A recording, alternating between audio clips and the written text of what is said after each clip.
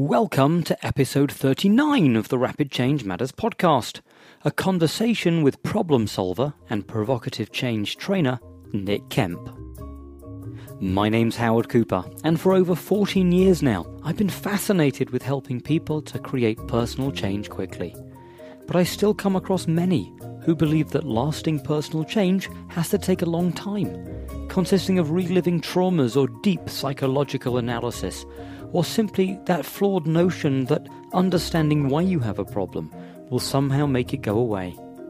I'm on a mission to get people who work therapeutically with others to shift their thinking and realize that these beliefs are not written in stone. Rapid change can happen. So, to help you open up to what's possible, I'm chatting with top therapists and agents of change who are out there getting real results with real people really quickly. Before we get to the interview, I've got big news. Rapid Changeworks is now running live training events, and you can check out the latest events coming up by visiting rapidchange.works, where you can also download a free, quick-to-read PDF on 5 strategies to amplify your client's response, along with all the information about this episode and episodes still to come. Now, over to the interview. Today's guest has been involved in the field of personal change for over 30 years, learning and utilising a wide variety of different models for change. However, in the last 10 years or so, he's created his own provocative Changeworks approach after modelling and becoming firm friends with Frank Farrelly, creator of provocative therapy.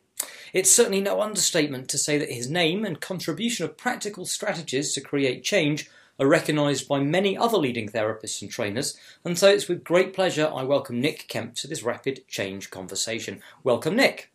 Good morning, Howard. Good morning indeed, and we're just going to jump straight in if that's all right. And sure. Could you tell me a little bit about yourself, what you do, and really it's that origin story, how you got started? How I got started? Well, I was born in 1959 at 2 a.m. in London, and it was basically all uphill from that point on. But in terms of personal change and interest in that respect, around 20 years later than that, I was interested in a lot of accelerated learning systems, meditative systems, from sort of like 70s to the 80s, came across NLP in the 1990s and hypnosis, and started to look into that aspect of things. But my work, both in the corporate world and then later as a practitioner, stroke therapist, stroke coach, has always been in problem solving. So the theme that runs through all of these things is the same thing. How do you figure out how to do it better? How do you avoid doing a mistake again? So is it fair to say that you don't identify with the term therapist? Well, there's a lot that, we can talk a lot about terms and generalized terms, I frame my services to the public as nickkemptherapy.com is my website. But I would say essentially problem solver, therapist, coach, it's essentially all the same thing in terms of what do we need to do differently to create a better outcome? What do you want more of? What do you want less of? What makes it better? What makes it worse? So it's all about sequences and processes. And obviously you're very well known these days for this approach of provocative Changeworks and working and some of the modelling you did with Frank Farrelly. What was it that attracted you to that way of working when you first saw that? Well, I'd already done a significant amount of personal development, and I'd done all the NLP courses, a bit like a sort of a scout collecting scout badges, do your practitioner course, do your master practitioner course, do your trainer training course, do your DHE course, do your meta master trainer course, do your NHR, endless stuff. And I came across Frank Farrelly in 2004. When my good friend Andrew T. Austin told me that he was coming to the UK. He sent me an email saying he's alive and coming to the UK. And only when I dug into the actual email, I saw it was Frank Farrelly, who was like the worst promoted in terms of marketing person ever, because there was no information anywhere.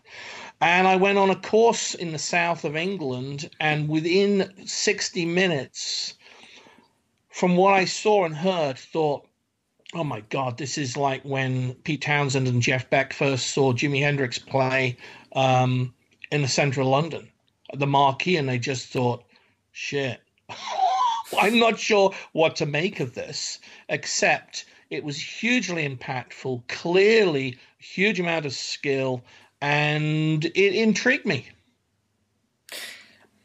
And at that point, did any of the stuff that you were seeing kind of match the filters that you had learned about change? You know, because I've often heard people see, you know, from an NLP background, a hypnosis background, typically, you know, that they watch a provocative change session in action and they kind of go, I don't really understand what's going on here. Yeah, well, to me, the first impression was complete mystification.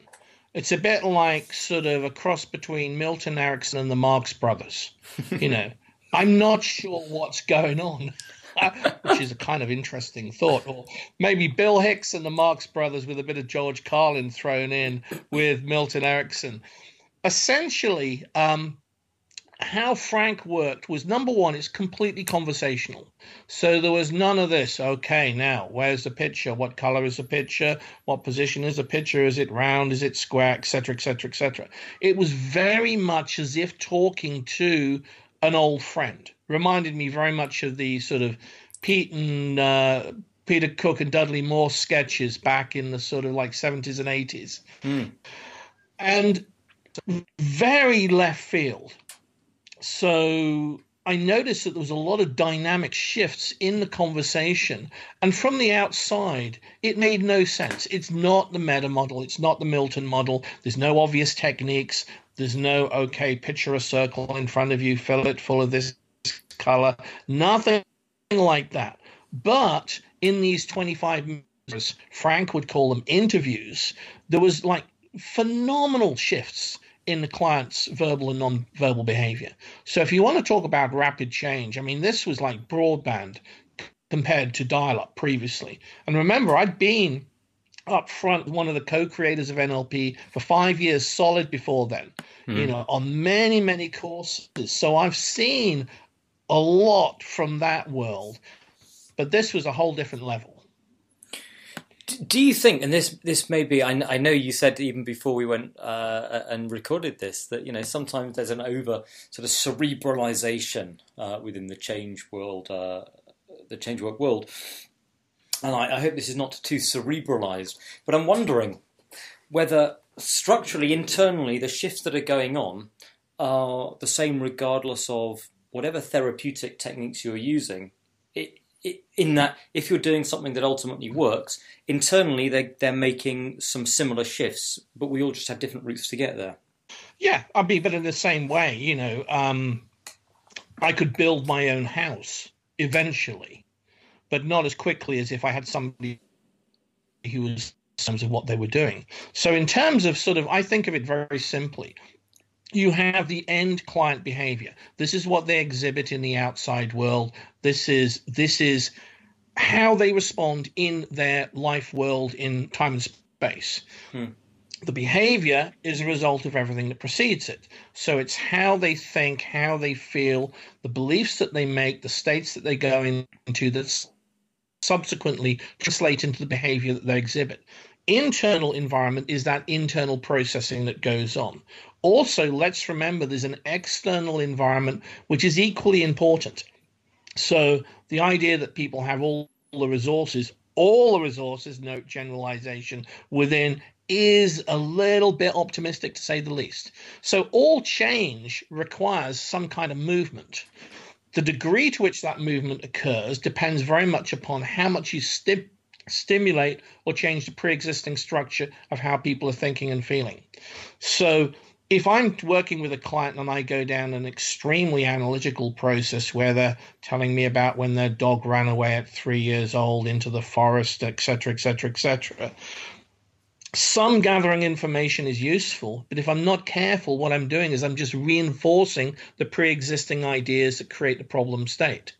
So the difference in the provocative approach is it challenges the generalizations that the client has or has had, so they become more empowered to be able to think, feel, and do differently. So it's very, very different to the traditional straight ahead coaching, NLP therapeutic talk therapy approach.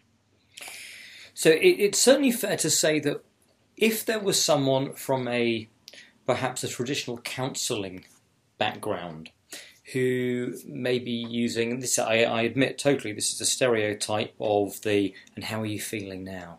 Are you okay? Yeah. They could look at a provocative change session with their head in their hands going, oh my word, what are they doing? Crikey, isn't this dangerous? More than likely. But here's my question. All around the world, although not in recent years, when I first started out, and especially when I first hosted Frank back in 2015, and then ended up co-training with him in the latter years, which was a real privilege. All around, you'd have the question, which would be, yes, but what if the client throws themselves off the Eiffel Tower because they took on literally what it is that you said, blah, blah, blah, blah, blah, et cetera, et cetera, et cetera. And my question is that, well, number one, in 8,000 hours of experience in working in a clinical session using PCW, I've never had anybody do anything like that. But also, the reverse is important to say, if you don't stimulate or provoke any change in the client, but if you continue to very happily take their income, their time on a weekly basis, that is not necessarily in the service of the client. Farrelly once said wonderfully, one of the quotes, it might be in the original book or might be in subsequent material. He says, throw out your professional dignity in the service of the client. So essentially, you're there to work with them and help them to an agreed agenda. You know, I've had people come to me with things which are, quite frankly, nuts. So I've passed on them as clients.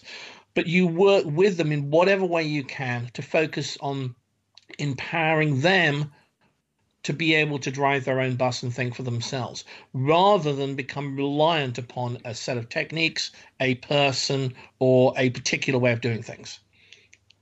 So, and one of the things that's coming out as you're talking, and people I'm sure will pick up on, is that there's kind of this idea that maybe you've thrown out some of these presuppositions of NLP that may have been at one time sort of drilled into you.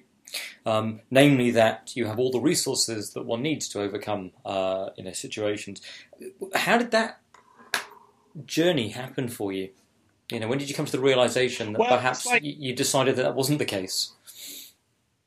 Well, it's like first time I saw Frank working, and in the break I was talking to Andy Austin, and I said, I feel equally inspired and depressed.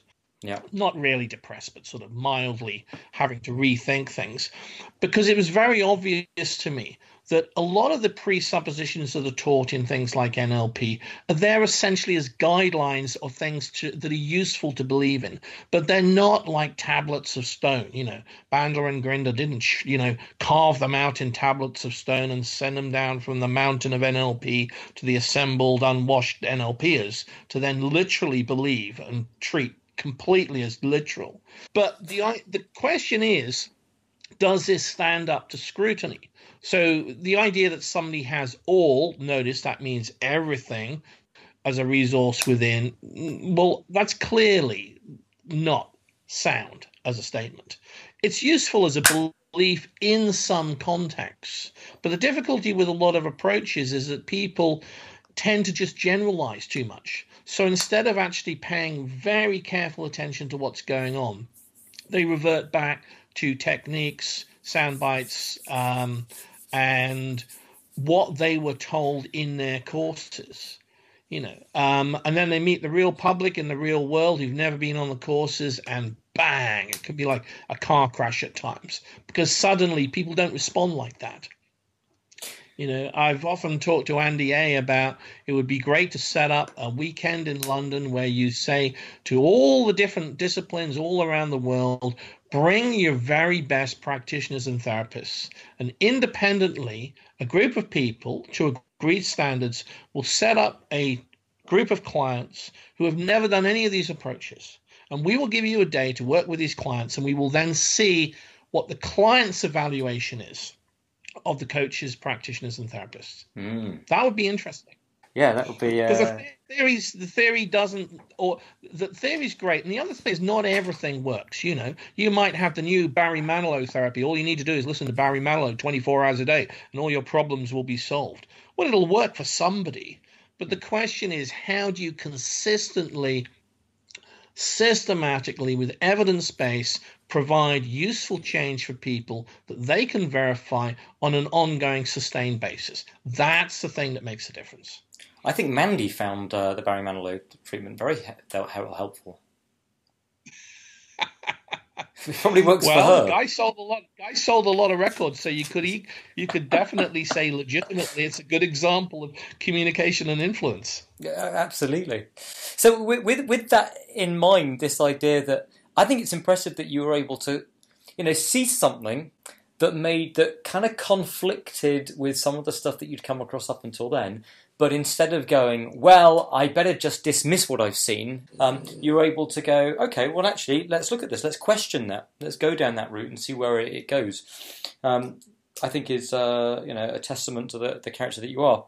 Well, I think it's smart because there's some things where I'll look at some approaches and go, you know what? This is nuts. 80% of this is nuts. There's no way in a million years I might do that. But this little bit here is hugely useful and hugely interesting. So anybody, who's looking at developing anything, first of all, you open your eyes up to a wide range of possibilities. You look at what works, and particularly what consistently works, and then you take the very best, and then you incorporate that and use that. Oh, hang on a minute. That sounds like NLP. That's the theory of it, where you originally start off with a whole bunch of therapists. I heard about Farrelly through Bandler in 2003 in a master prac saying, if you think I'm crazy, you should meet Frank Farrelly. And 120 would-be master practitioners all leaned forward and wrote down Frank Farrelly. So I'm forever grateful to Richard, who I interviewed on Frank, and also Frank on Richard later on, for that initial spark and introduction. I mean, we talked in the rapid fire round that the other thing that you think that you used to believe was true, but you subsequently changed your mind about, was that you can change a phobia using the fast phobia cure. And again, that falls into that category of one of those things that it sounds like you've kind of done a U-turn on. How did you come to that conclusion? Yeah, you can change a phobia using the fast phobia cure. But there's lots of ways that you could change a phobia. First thing is we have to determine that it is a phobia. It's not just anxiety. There's a lot of things that are framed as a phobia and not phobias. Person's got a fear of flights, but they get to see the therapist by flying from A to B. I've heard that before. So firstly, is it a genuine phobia? Secondly, back in 2006, I was asked to go on BBC Radio Leeds to work with clients who had anxieties and phobias. And anybody that phoned in, I would see for the first time during an hour on the show and then would work with them. So there's not a lot of time. And let me tell you, when you're working and you're then live on the air with 50,000 people listening in, you really want to make sure that you've done a decent job. So it meant working very quickly with people. And I started to notice something I'd not really noticed before, which was in terms of classic NLP and fast phobia cure, you have the double disassociation process where you see yourself looking at yourself, et cetera, et cetera, et cetera. I began to realize it's not what the person sees, but how they then code or think about what they see. So person sees snake. Person sees snake, thinks to themselves something, gets feeling. If there's no thinking involved or no internal dialogue or no internal coding, how do they get the feeling? If they just see the thing, it's just color and shape or color and geometry. So every single person that I have seen in terms of anxiety and phobias, everyone I've ever seen is running some kind of internal commentary. I talked to Steve Andreas about this, years ago, and this is how the voice tempo exercise was created, which is featured in his book, Transforming Negative Self-Talk, Volume 1.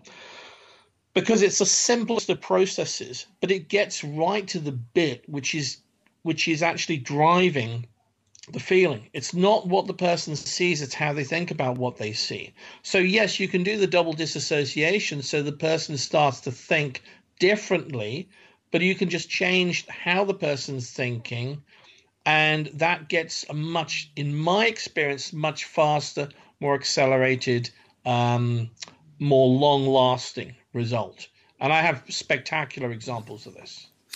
Nick, do you make a distinction between unconscious, conscious, and especially within that process that you're talking about of the changing the voice tempo?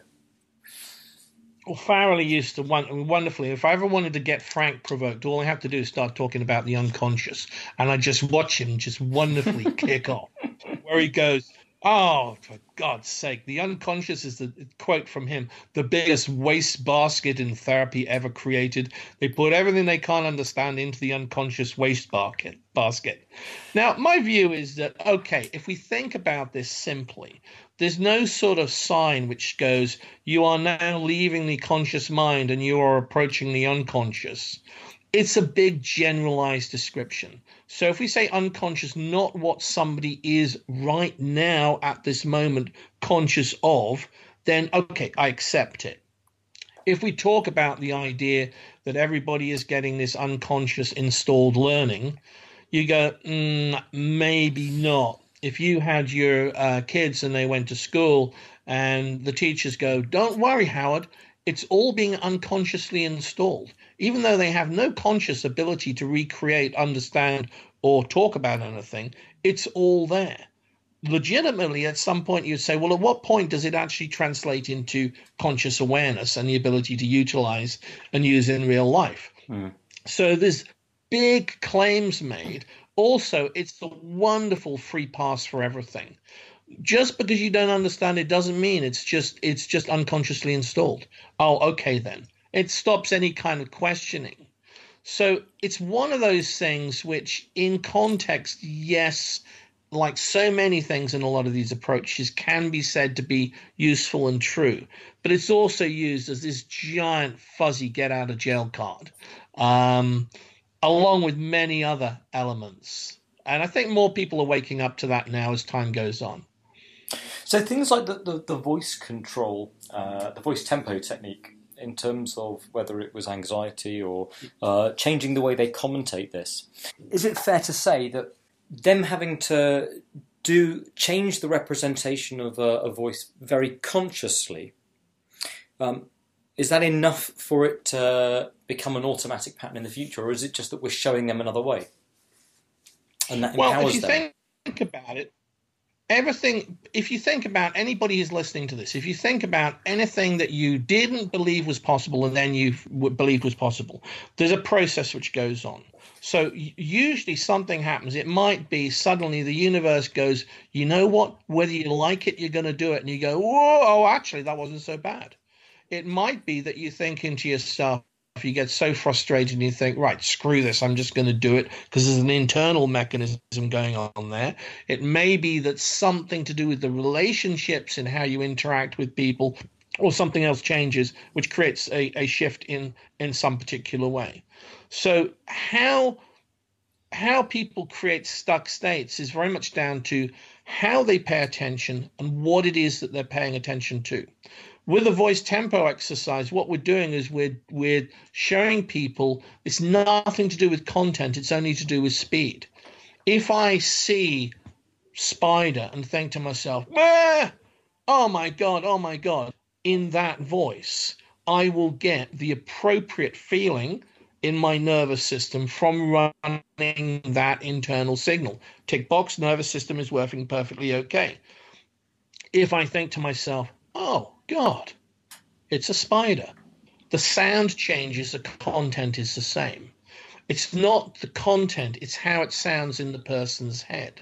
So most of what happens is to do, in terms of process, is how things sound to people that then decodes into the feeling that then creates the behavior. Now, once you've done a few things like anything, the brain goes, oh, okay, that's what it is. So it becomes automatically integrated. Whether you call that unconscious learning or integrated learning, well, you takes your money, pays your choice, takes your choice amongst the language that you actually use. But it's all about constant education and learning.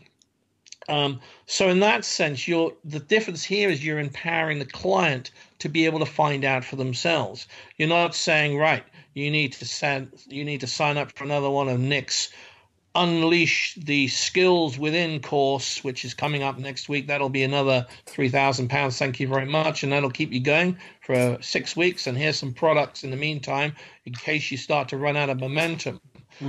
You're empowering the client so they're running their own brain in the same way. This is often talked about in terms of theoretical presentations, but a lot of the time it's not demonstrated in actual real life and facts. On a slightly different track, I'm curious to know whether people would think that a provocative approach goes against what many, and how many would see things like rapport. Yeah. Another massively overrated generalized term. Yeah. Used. Bandler himself said rapport is not necessarily essential for effective change. I've heard him say that on many, many times. People talk about rapport in lots of different ways. The worst sort of examples where it's taught, where it's this clunky sort of mirroring, matching the client, where you just think, when a therapist or practitioner does that, you think, oh, for the love of God, please. Essentially, if you want to change any kind of client behavior, first of all, you have to get a connection with them. If you don't have their attention, you're not going to do anything. You may be the best person in the world, cerebrally brilliant, with your whole, loo papered with master practitioner, master trainer certificates. But unless you can connect with the client and get their attention, you're not going to do anything. Now, how you connect with them and what you do within that connection is going to make the difference to how they then change or what happens.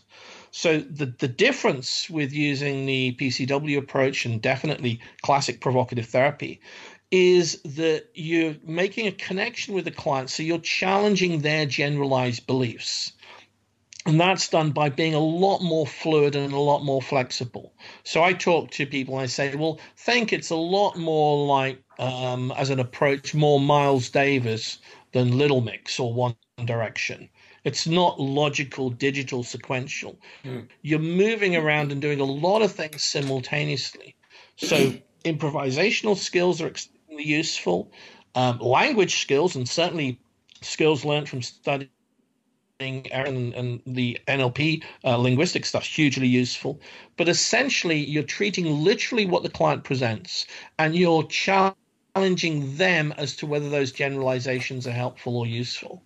And that's a different, but you're doing it all conversationally. So on the outside, it looks like a simple conversation, but the client who's engaged in the process, whether they're in rapport or not in rapport, there's an idea that rapport means that we're all sort of like, having a pot of Earl Grey with some toasted tea cakes and gently chatting away in hushed tones. My experience that approach often is not in the best service of the client. So the important thing is the connection with the client. So the person, and in PCW sessions, and the thing I noticed in Frank's sessions is the client was absolutely riveted attention with a therapist. Were they in rapport? You could say arguably from an NLP perspective, absolutely not. Was it effective? Wow. Yeah, without doubt. It sounds like an odd question, but do you think clients are always the best people to assess the effectiveness of a therapeutic intervention session? And what I mean by that is that I think a lot of clients will leave sessions that they've done with people feeling understood and loved and cared for and supported, and therefore chalk it up as, well, that must have been good, yet they don't get better. Well, it can be. First of all, we've got to determine what the client's expectational sets between client and coach or therapist are really important. What is the person coming to see the person for? What are we agreeing? So before I see any client, I will always get them to fill in a set of client notes that determines what they want from the session. Number one. Number two, every session is recorded. This is unusual. the client gets a recording of the session. Classic third person, being able to listen back. Classic NLP talk therapy approach, where the client can listen back to what's said because it's on the record. The important thing is that the person comes and the time is usefully spent so they get what they want. Now, otherwise it's a bit like having your car that's not particularly working. You take it to the mechanic, and the mechanic is a lovely bloke. He makes you a wonderful cup of tea. You have a couple of toasted scones. You sit on the bench. You look at the car, and he goes, "Let me tell you, Howard, about the history of cars and how I got to be a mechanic."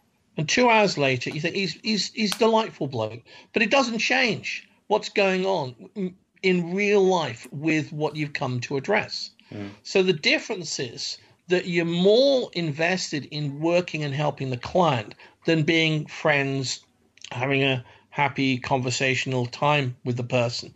Yes, it's important to be ethically appropriate and work in the best interest of the client, but you are laser-like focused on helping the client change their problems, because often the inhibitions and the limitations in the client's thinking, and sometimes in the therapeutic approach, and there are some which definitely this fits, is actually the limitation in being able to help the client and assist the client in becoming more empowered.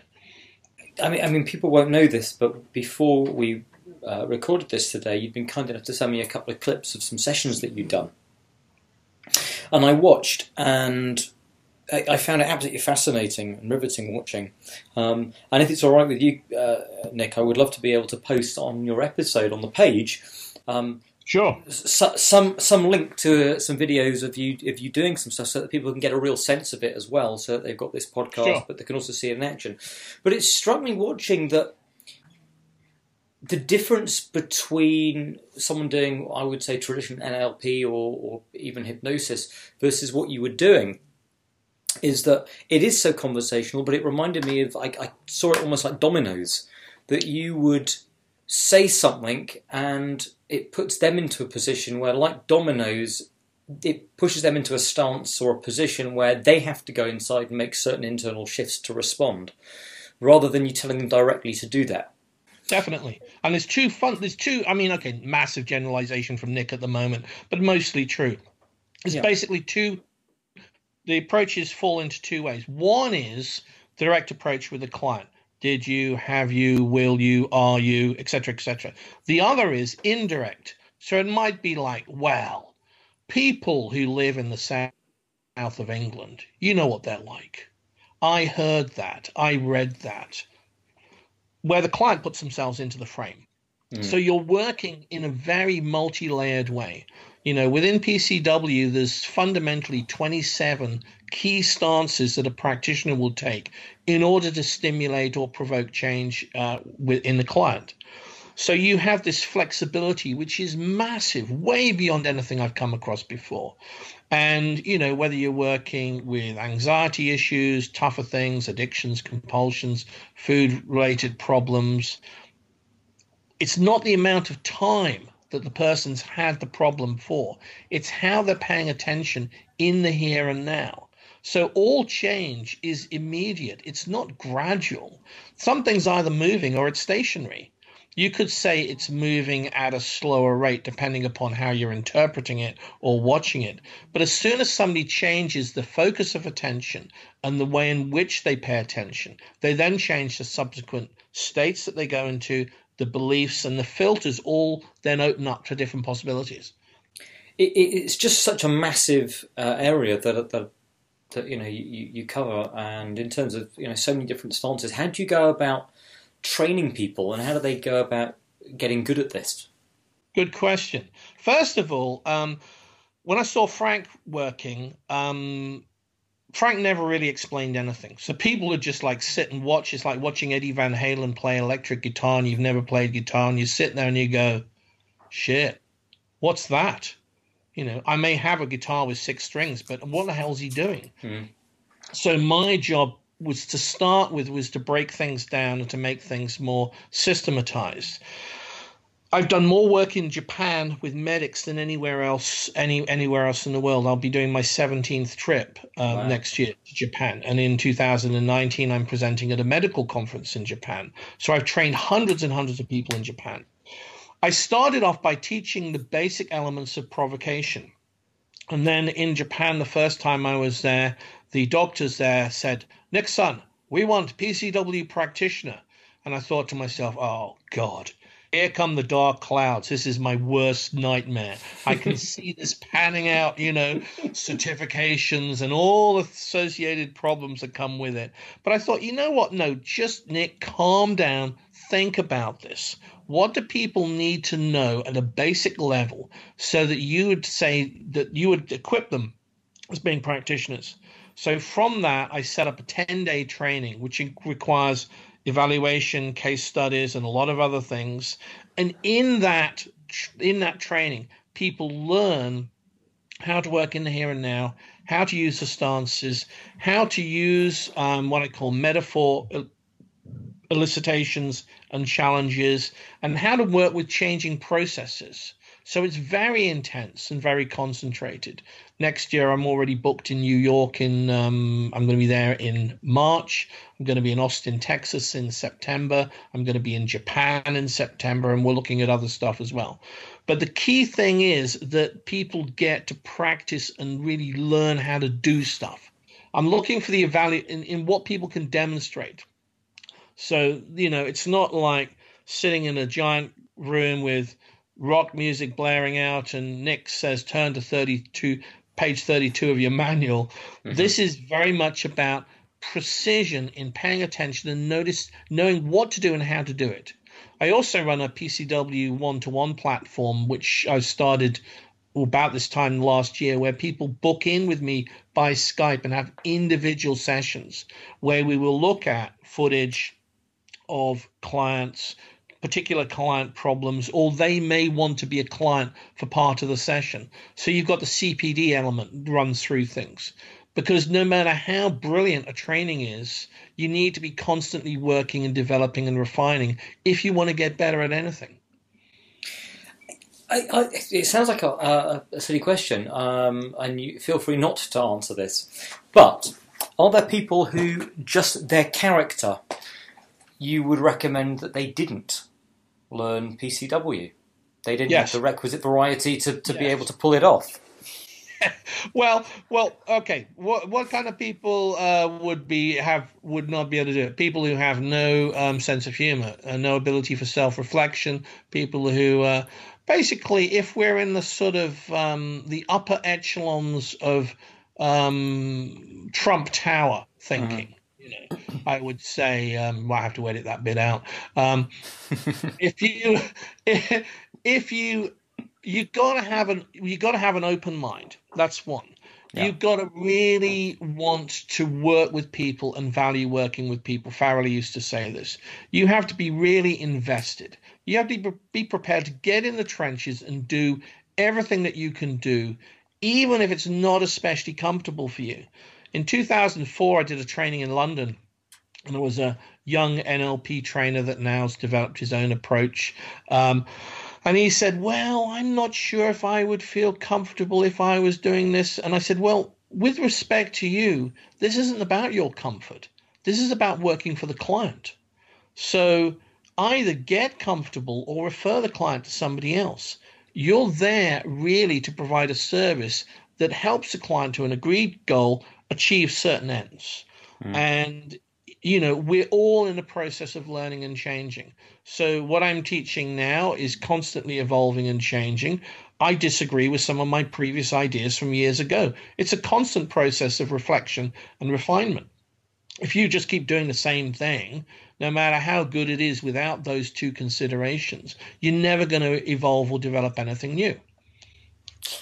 So if you're working with someone, how do you go about setting the frame of what and scope of what you're going to be doing? I mean, are people going to kind of say to you, well, can you guarantee that this is going to work? Am I going to be free of this issue? And how do you navigate those? Never guarantee anything, because you've got to be on right from the outset. I will say to people, I mean, and I don't say, okay, now, during this session, I may be sort of provoking some changes in you. Is that okay? Don't do anything like that. Mm-hmm. Essentially say, look, I'm here to work with you to assist you in being able to resolve this issue. I do not guarantee results, number one. So let's get that expectation sorted out straight away. But I will guarantee you best use of my time. And I can tell you that my success rate, according to my clients, not according to my brilliant thinking about myself, is very good based upon experience and based upon teaching in 13 different countries around the world other therapists. So when I was doing the BBC sessions, there's no tightrope with that. You're on the air live working with people, so it either works or it doesn't work. Mm-hmm. And the other thing as a coach or a therapist is to completely have the appreciation and understanding that sometimes, wait for it, hushed tones, cue music, drum roll, things don't work. Not everything works 100 times.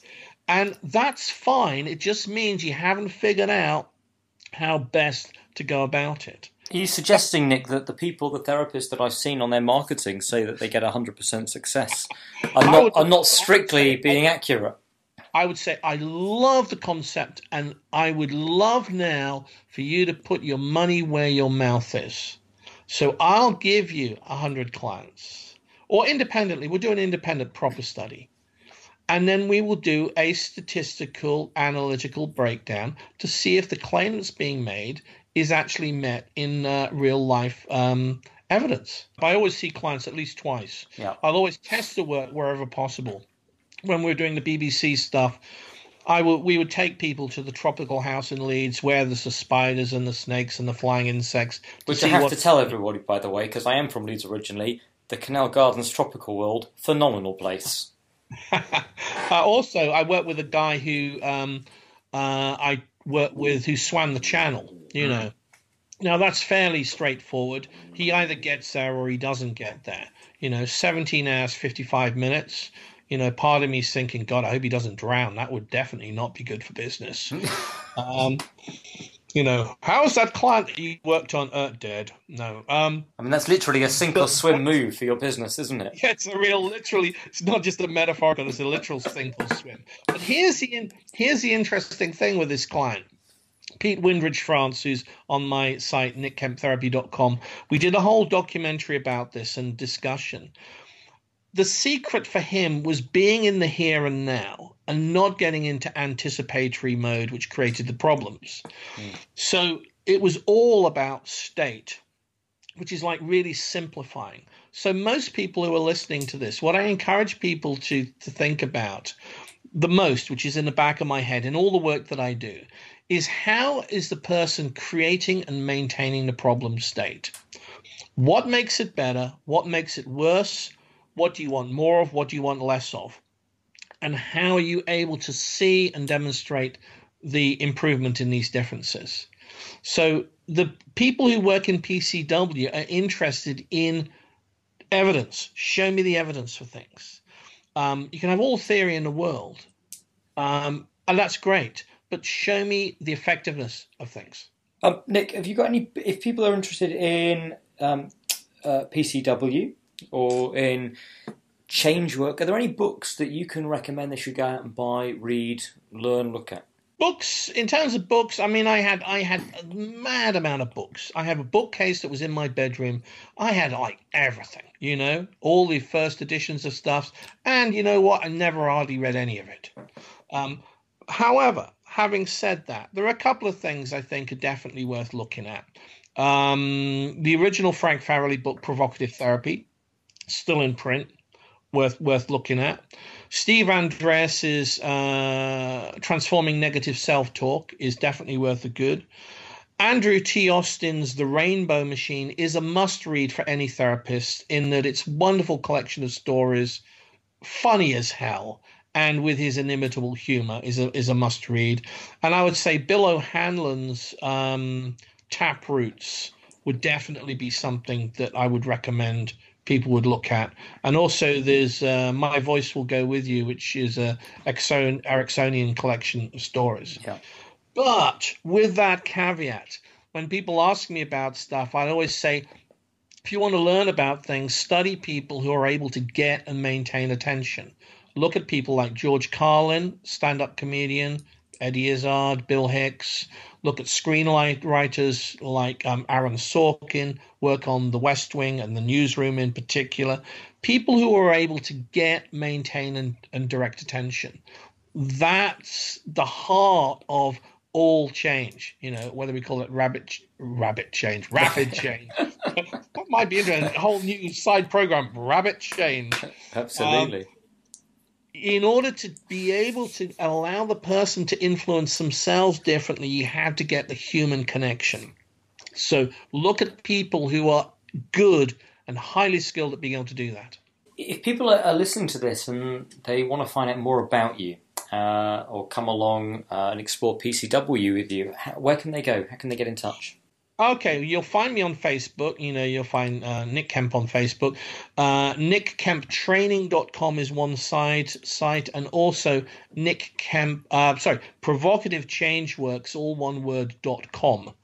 You'll also find ProvocativeTherapy.com. I still run that site for classic provocative therapy, but I'm fairly easy to locate. You can drop me an email to info at @nickkemp, NickKemp.com, and you can get me there quite easily as well. Fantastic.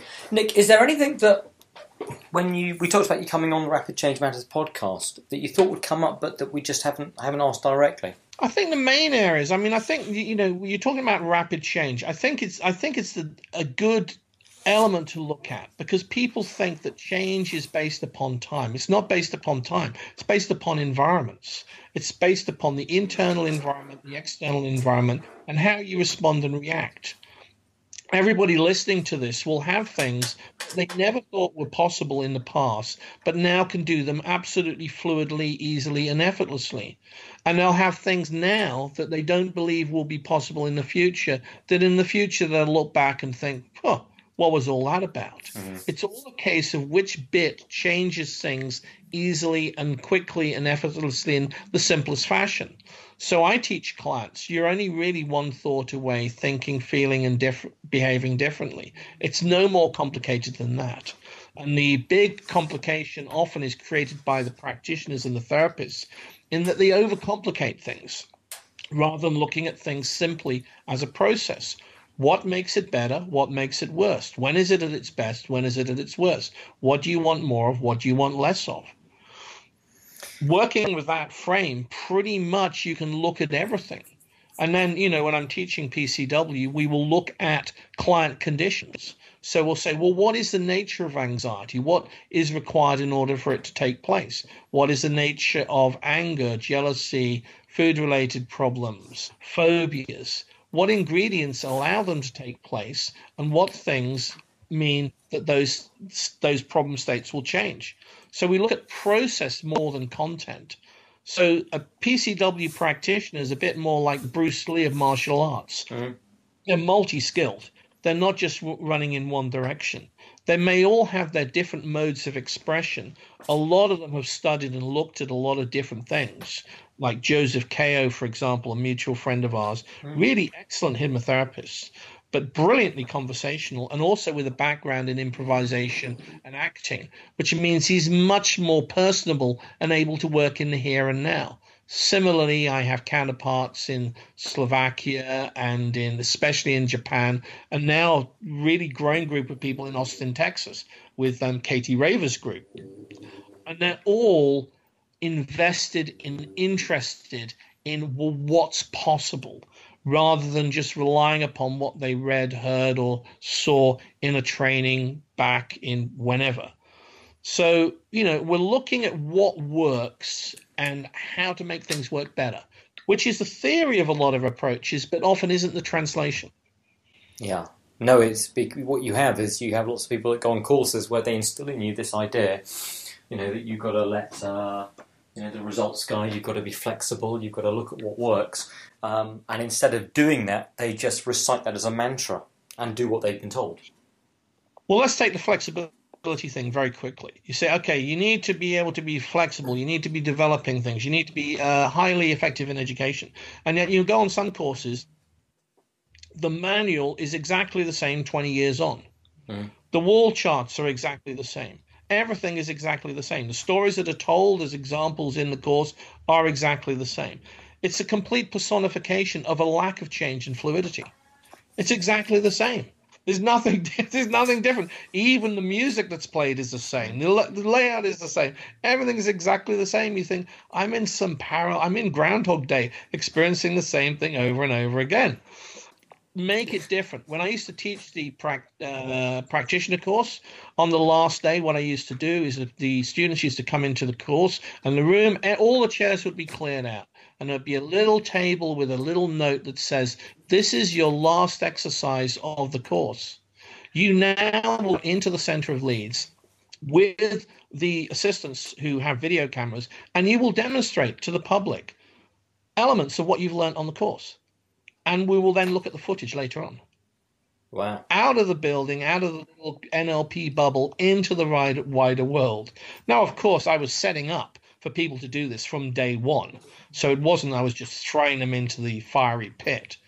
And I talked to one of the master trainers in the NLP company where I used to certificate people. And he went, oh, my God, you're not doing that. I go, you know what? Otherwise, how do you know it's integrated into real life experience? Yeah. If people are just in the same room with the same happy, cheery bunch of people listening to the same music, all very pleased with their own skills, that's great. But let's see how this translates into the wider world. And you know what? People did really, really well. Well, otherwise it's like learning to play the guitar without picking it up. Well, is that, or the theory of it, or saying, okay, I know that you can't play any tunes, any notes, or tune a guitar, but trust me, it is all unconsciously installed.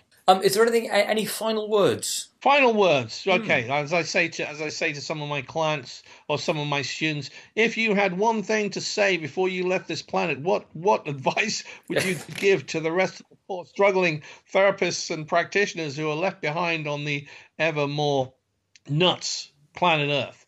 And the thing I would say in working with people is, number one, treat literally what people say. Treat what people say literally. Resist the temptation to want to interpret it in your own way. So listen to the language of how people respond verbally, how people respond non-verbally. Number one. Number two, remember, change is not time-based. It's not time-based. It's environment-based. It's on how people pay attention and what they pay attention to. And number three, we have no idea fully of what's possible. It's a constant exploration, so you never stop learning. Even when things are working brilliantly, there's always the option to be able to improve and make things work better. And the fourth thing is that if you want to work with people, you have to really like people. You have to be really invested in wanting to help them. Otherwise, go do something like work in Walmart or become an accountant or something. The best people that I have seen, the most successful people, have a good sense of humor, have a good personability. They're nosy people. They're nosy people. They like to know what's going on, and they have a point of view. They don't have this, everybody's brilliant, everybody's doing everything. No, they're not. They're not at all. I respect people who have a point of view, even if it's completely different to mine, because at least they have a standpoint. Well, listen, Nick, thank you so much for spending some time with us today. And I hope our listeners have enjoyed it. I've certainly taken away loads of stuff that I'm going to be mulling over and thinking through over the coming days ahead. Again, just to remind the listeners, we're going to put all of the links and the recommendations, the references that Nick's mentioned, along with some clips of Nick doing some real stuff on the rapidchange.works page that accompanies this episode. As always, feel free to submit a comment underneath the episode. Hopefully, I may be able to entice Nick to have a look at some of the comments and respond as well on there if anyone's got anything they want to do. If people have an interest, I'm always interested in I'm happy to respond to people. How I first made a connection and learnt from Frank was because I was just really interested in what he was doing. At that time, there wasn't a lot of information out there, and I've sort of banged the drum for this, and I'm fully aware that it's outside of how most people think and what most people believe. And for some people, it's pretty challenging. But here's the key thing. It's highly effective. And more, across the world, people who are studying this are finding out for themselves, and the clients are benefiting, which is the main thing. Absolutely. And thank you for spending time with us today. My pleasure, Howard. I hope you enjoyed this episode, and if you did, why not share it with anyone you think might be interested, and even head over to iTunes to give us a glowing review. You'll find more about what's coming up on our Facebook page, facebook.com/rapidchangematters-podcast. And, of course, you'll find all the links related to this episode, plus those upcoming live events that will help you hone those change work skills.